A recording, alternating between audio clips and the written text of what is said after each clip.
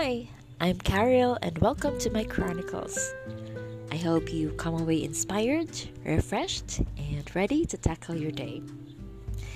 So, I'd like to talk about the things that other people say about me. Is this familiar?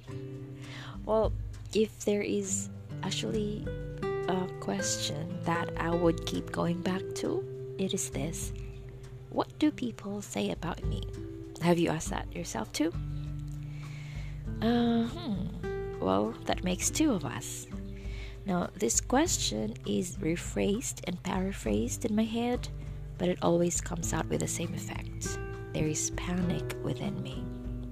I am afraid. I tremble. I shudder at the thought that people would find me out.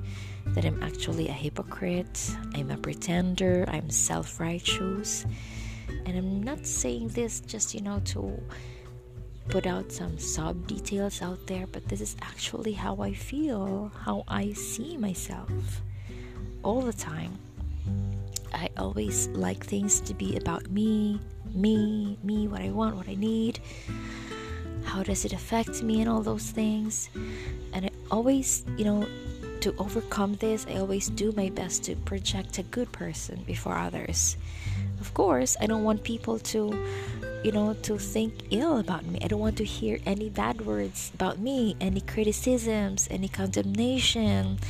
I don't want people to think that, I am not able, I am not capable at all. And I don't want my relatives, my childhood friends, those who actually saw me grow up, tell the rest of the world who I really am, because they know who I am or who I was in the past. They saw me grow up, they saw me stumble, bruise my knees, they saw me in my sipunon days, they saw me in all those times, and they saw who I was. So I am afraid that when they tell the world that that's Carol, that's what she did before, I cannot accept what she's doing right now because she was like this before. Can you relate with that? And as I am, thinking about this, I also realized, is that who I really am? Is what I was who I am? And the more I think about it, the more I realize that what am I really trying to protect? I mean, if that is who I was, I cannot change that, right? Why would I try to protect my past that I can never change? I mean, what for? So that I can gain other people's praises? Well, yeah, that's for one. I want to hear their praises. I want to hear affirmation, congratulations. And when I put myself into that perspective again, it all boils down to the same perspective that, well, if I have this kind of thought, then I just want people's praises. I don't want their criticisms, I want their praises. And so it tells me that I am a self-centered person, that I am selfish, that I am, so full of myself. And so the panic begins again. So it's that, cycle that just goes on again and again. So I feel so helpless about that. But how do I actually stop wanting to hear about myself? How do I do that? That's my dilemma. Whenever I argue with my husband, of course, because you can't help it, he always pushes this button in me. He says I am a pakitang tao person. This is one of the buttons that really cuts me to the core because he's right. And I ask myself, is this my thorn? Am I really a great pretender? Am I a hypocrite? You know the answer? Yeah, I am. There's no other way to look at. There's no other way to, put it lightly. So I was tired. I grew tired of this perspective, and I realized, is this really the only view? Is this really the only sight about myself that I would see, that I could see?